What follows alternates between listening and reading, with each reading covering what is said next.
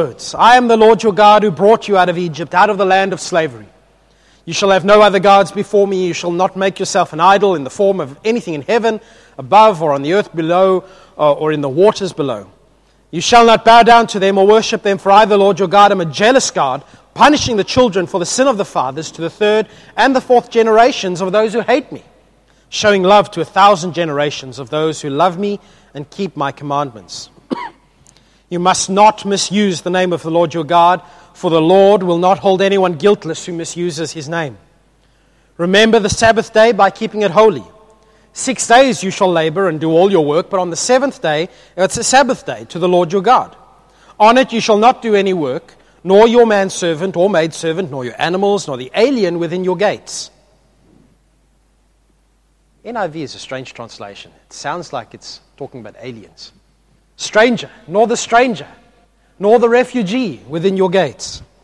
For in 6 days the Lord made the heavens and the earth, the sea and all that is in them, but he rested on the seventh day.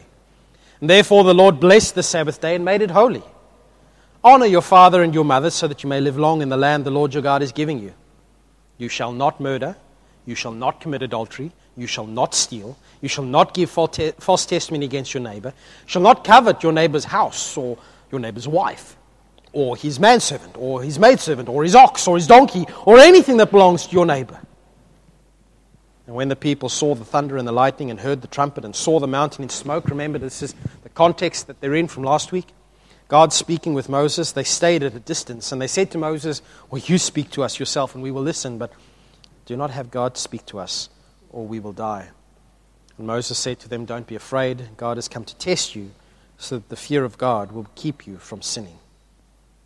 And the people stayed at a distance while Moses approached the thick darkness where God was. Well, you'll be glad to know that I was planning to do all of this in one big batch. And then I thought, no, let's break it up and we'll do the first 4 today. And I'm away next week, going on wildflower touring with Taryn. But Graham is preaching for us next week. But the week after that, we'll come back and we'll look at the second half of the 10 Commandments. It's an interesting passage. We call it the 10 Commandments, but I was quite intrigued to learn that in the Hebrew, the word 10 doesn't appear in the text, and the word commandment doesn't appear in the text. This is just the words that God spoke. This is just God speaking to his people. And as I say, we're dividing it into 2 groups. The first 1, 2, 3, 4 of them are our duty to God, or the Israelites' duty to God.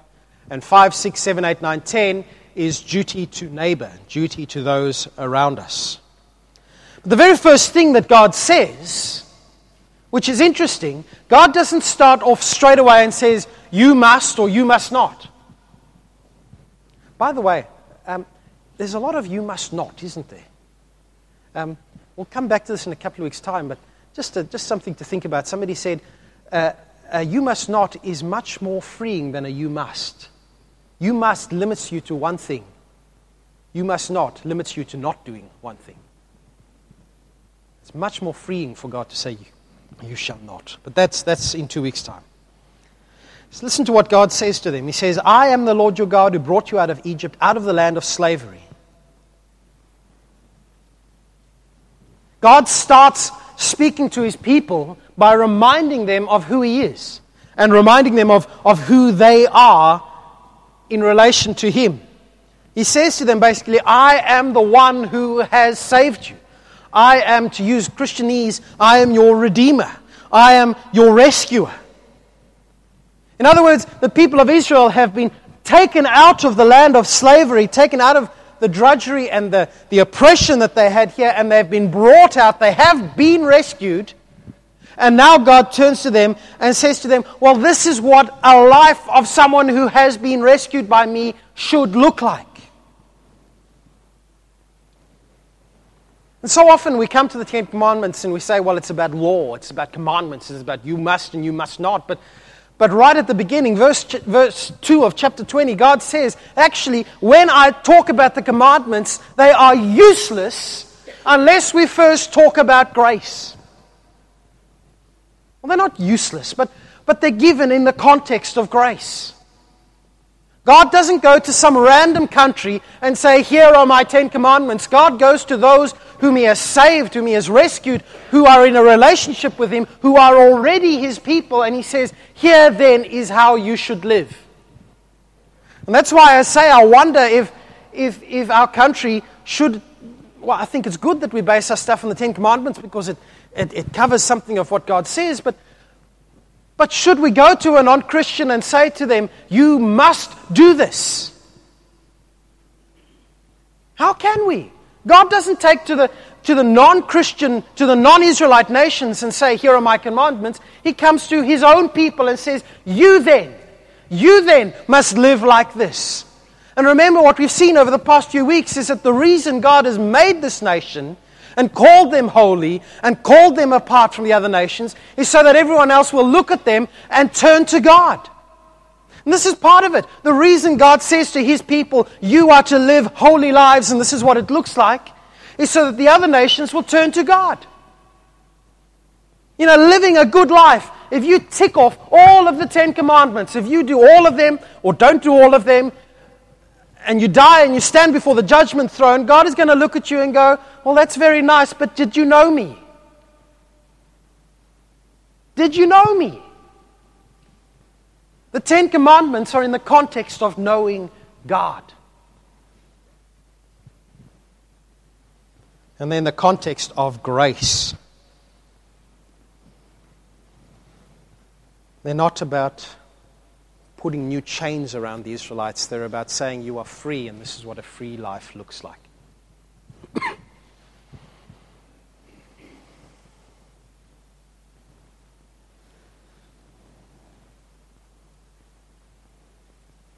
It's useless to have the 10 commandments in terms of eternity unless you first have a relationship with God. Oh, you'll live a good life, I'm sure, and society would be better for it. Much better for it. But at the end of the day, God's not concerned about whether we were good citizens in society completely. He's concerned about whether we know Him. That's why He says to the Israelites, hey, before you get bogged down in legalism and ticking off boxes, remember, I am your God and I have rescued you. Grace always comes first. Isn't that amazing? We so often think Old Testament is Lord, and New Testament is, love and God is so kind. But Old Testament, the 10 Commandments, where the law is at its strongest, God turns around and says, actually, it's all based on grace to start with. I love that.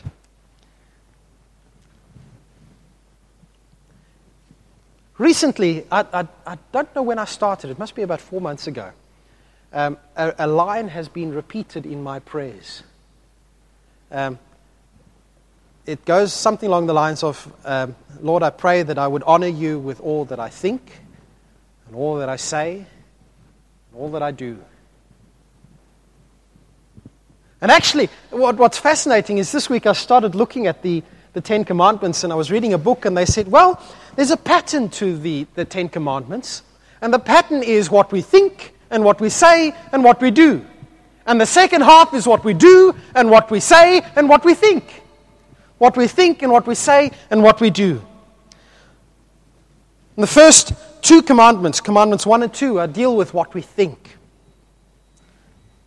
What does God say here? He says, you shall have no other gods before me. Now, this isn't God's subtle way of saying, well, actually, there are other gods around, so just make sure you worship me alone because I'm the bestest. This is God saying, hey, I know how alluring it is. I know the allure of other religions. I know the allure of that style of religion where if you do enough, then God will look after you.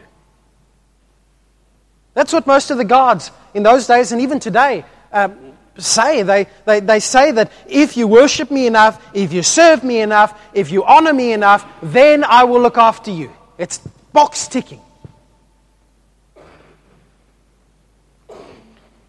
At Super Club this week, we're hearing about how Elijah wiped out the prophets of Baal. Brilliant story. One of my favorite Old Testament stories. The whole nation had fallen into worshipping Baal. Why? Because he was tangible. There was an idol there that you could look at. And it seemed to work. If you ticked all the boxes, then Baal would provide rain. God did something about that. Sort of showed him up. Remember a few weeks back we were looking at 1 Corinthians 8, and Paul says that there is no God but one, but he also says that we live in a world where there are many gods and many lords. And we saw Paul speaking about the fascination that they have on people, especially if you're coming out of worshipping other gods.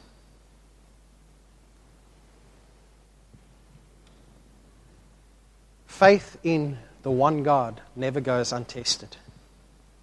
It's always tempting to adopt a little bit here and take a little bit here and bring a little bit in from there.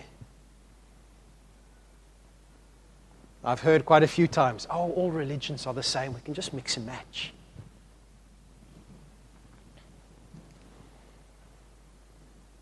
Well, there's an insight in Buddhism, isn't there? Well, let's take the insight from Buddhism.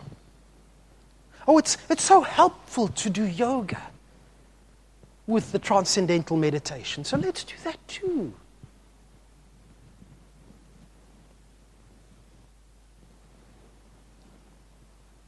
For the Israelites, the people living in the land worship the Asherah poles and they seem to be going pretty well, so it must be working for them, so let's do that.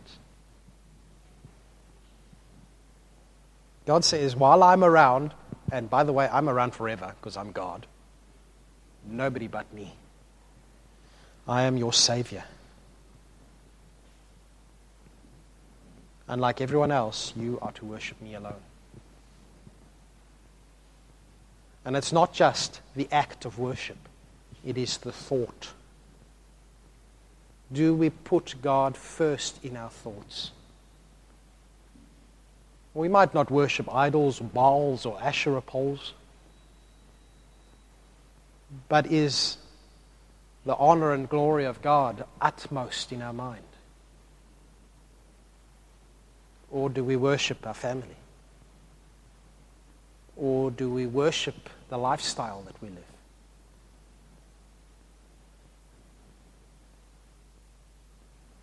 You all know the temptations that you have to worship other than God. God says, me alone. God goes on, and the second one is very similar to the first one. The first one says, no other gods. The second one says, no idols. It might mean idols of other gods, but I think perhaps it means making an idol of the one God. He says, don't make an idol in the form of anything in heaven or on the earth or in the waters. Don't bow and worship them, for I, the Lord your God, am a jealous God. God so loves us that He cannot bear it when our loyalties are divided. In other words, God says, don't confuse in your thinking the one who made you with the stuff that He made. Don't confuse in your thinking the Maker with His goods.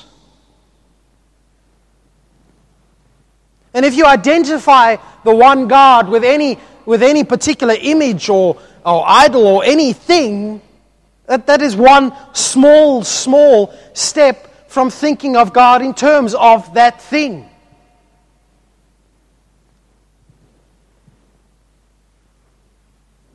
You see, back in those days, the core of religion, the reason you made an idol, they didn't think that if you made an idol, all of a sudden a god sprung into existence when you carved it and finally finished it.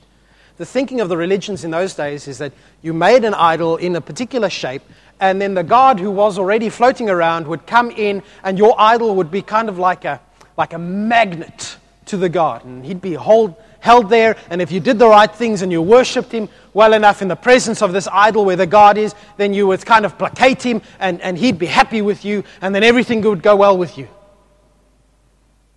God's saying here, don't make an idol and try and trap me. Don't try and worship me on your terms. Your thinking has to be right. You have to think and realize that I am the God who made everything. Do you really think that if you put a chair here with just enough feng shui, that I'm going to be stuck there? That's what idols were. Anything can take the place of God. Idols, there's an incident in Numbers chapter 21 where the people have, as usual, been rather stupid. And God has sent snakes amongst them. And they're all dying because the snakes are biting them. And God says to Moses, well, make this snake on a stick out of bronze and stick it in the ground. And anyone who looks to it will be saved. They won't die. And he does it, and it happens, and people don't die because they look to the pole and trust in the power of God to save them. But the horrible thing is that in 2 Kings chapter 18, verse 4, King Hezekiah takes that very self-same pole that Moses stuck in the ground, that the people looked at and recognized that God alone is God and trusted God to save them. They had taken that pole, which was a symbol of God, and they'd started burning incense to it.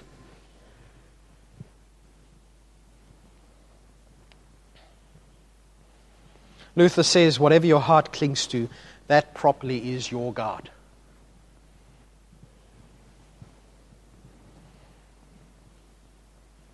And it could be a good thing that reminds us of God. But even good things that remind us of God can usurp God's place in our lives. I watched a video this week, I think Dallas Willard, he said, about spiritual disciplines. He said, if you read your Bible out of guilt, you got it completely wrong. Because you think that God insists on you doing something in order to be happy with Him. A while back, I took up journaling, and a while back I stopped it because I could not get to sleep if I hadn't journaled. I'm serious. I must journal because God won't be happy with me if I don't. How stupid. But how easy for us to fall into those traps. By the way, journaling is great. By all means, journal. Speak to God on paper. But don't do it if it takes the place of speaking with God. God says He's jealous. He says there are consequences for us rejecting Him. And those consequences go down the line. It just makes sense, doesn't it? If you turn against God, then your children turn against God. And their children have never heard about God, and their children don't know the stories of God. Generation after generation after generation. And God says that He blesses those 1,000 generations of those who love Him and obey Him. Isn't that fantastic? If we think of God properly and we don't try and tie Him down, you try and tie Him down, you end up with less than what you hoped for. You don't tie Him down, you're blessed till you don't know what to do with it anymore. God is just extravagant in His goodness. So those are the two thinking ones. Don't think of God as being like any other God, because He's not. He's the only one. Don't think that God can be tied down and localized and idolized. Don't think of God in terms, and don't think of anything else as God, because God alone is God. But what about what we say? It's very easy to read the Ten Commandments here and say, well, it just says, do not take the name of the Lord in vain. Right? Easy. Don't say Jesus as a swear word. Okay, let's move on. Target's got that promotion, oh my gawk.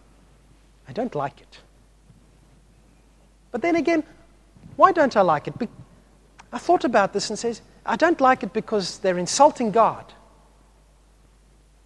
But at the end of the day, God didn't say to people outside of his people, outside of Israel, outside of the church. He didn't say to them, do not misuse my name. He said it to us. It is horrible and it is sad and it is wrong, and God will judge it. All those who misuse his name. God will judge it, not me. That's what he says. He will judge, not us. But as much as it is horrible to hear a non-Christian swear using the name of our Lord, can you imagine one of God's people? Oh my God. Oh, Jesus. How horrible is that? People who know God, who's done so much. He said to them right at the beginning, I brought you out of slavery. I've done so much for you. I'm the only God. You've got to have your thinking right about me. And now you're going to turn around and thinking properly about me and thinking about me as the one God, you're going to turn around and swear using my name? See, what you say and what we say has to match what we think. And I love the order here because it starts with our thoughts. This week, one of the Romans passages, chapter 12 and 13, I was speaking to Colin about this the other day. Chapter 12, Paul says, do not be conformed to this world, but be transformed by the renewing of your mind, by letting God renew your mind. And the next chapter says, and don't let yourself think about ways to satisfy your evil desires. Paul says it starts with your thinking. It starts with the transforming of your mind. But if your mind is right, if your thinking is right, then you've got to speak right as well.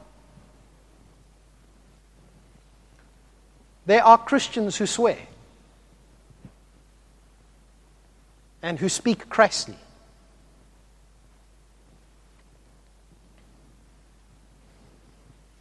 And I hope that they are still new Christians.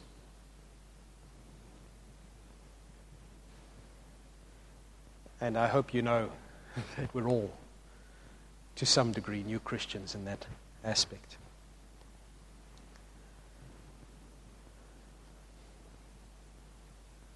So what we think and what we say. What about what we do? Commandment number 4 is one of those which has been abused so much. Keep the Sabbath. Oh, you went out to Red Rooster and you bought a chicken on Sunday. Whew. Let's not even begin with the idea that you went to play sport. Ooh, God's going to hate you so much. I think it was yesterday's reading in Romans. Paul says, if one person considers one day as holy and another person considers all day as holy, whatever day you choose, do it for the glory of God. It's not about the particular day. It's about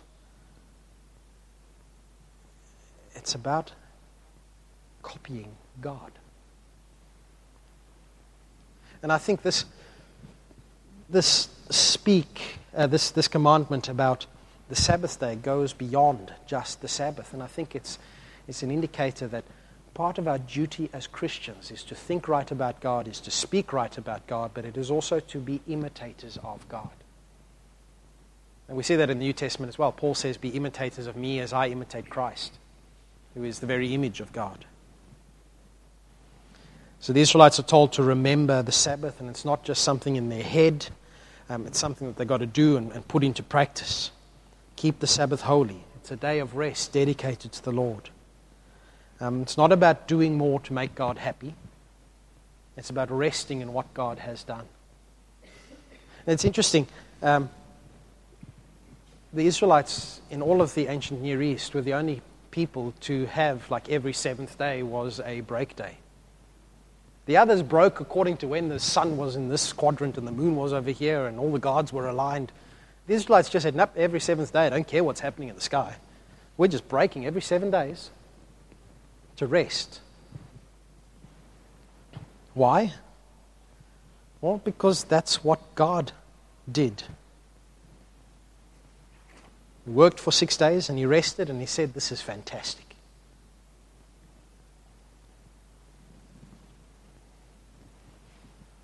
And God comes to his people now and he says, as my people, if you want to live a holy life, if you want the nations to look at you If you want to be holy, well, I'm holy. Do as I did. Do as I did. Take a break. And it's not have a day off. It's take a break and relax in who God is.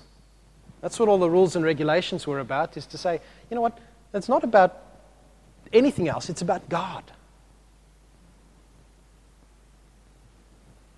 This is more than just keeping a particular day. This is about imitating God. You see, the Ten Commandments are not the sum total of what it means to live a holy life. They're like highlights. Summary statements almost, if you will. Keep the Sabbath. Why? Because God does. Principle, the lesson, do what God does. And so what do we do when we see people in need? Well, what would God do?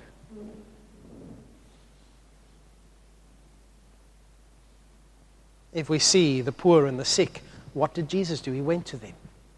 Spent time with them. With the outcasts, what would Jesus do? He went with them. He spent time with them. He told them about His love. He saved them. He healed some of them. You see what this is?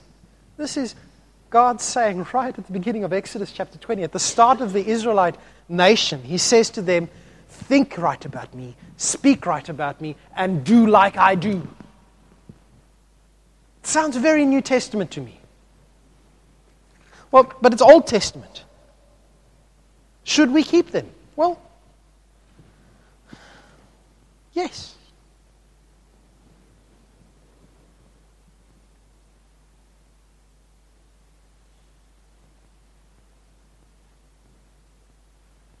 We can't keep the laws to make God happy. We've got to come back to the very first chapter 20, verse 2.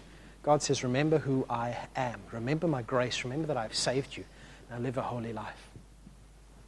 Isn't that exactly what God says to us in Jesus Christ? He says, I have saved you. I have made you. I have called you to be my own.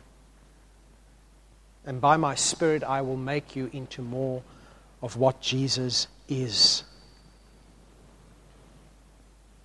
You see, this is not just a list of commandments. This is a glance into who God is.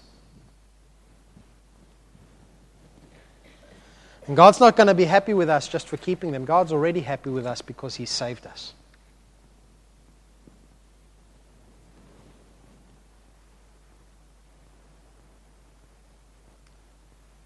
I think the spirit of the Ten Commandments is still there for us because it is the Spirit of God. The difference here is that unlike in the Old Testament, we have the Spirit of God in us.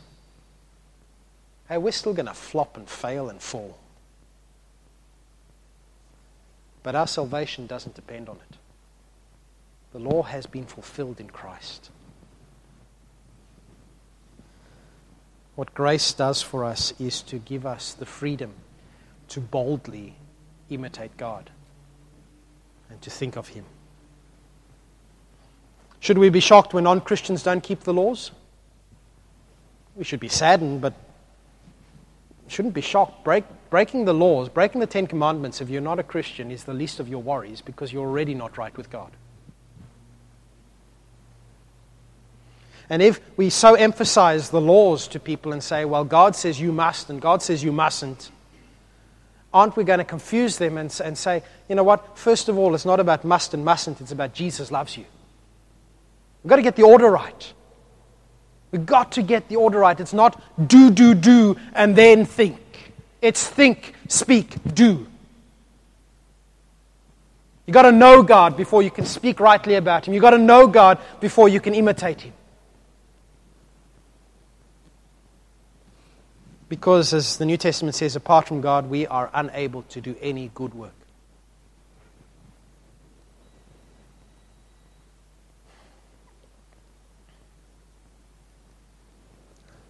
I guess non-Christians don't need a veneer of goodness. They don't need to look like they keep God's laws. I've got a Muslim mate. He's fantastic at keeping law. Better than I am, probably.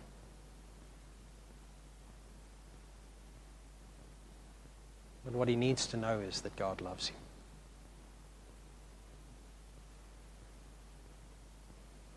Because you can't actually keep the law unless you know God.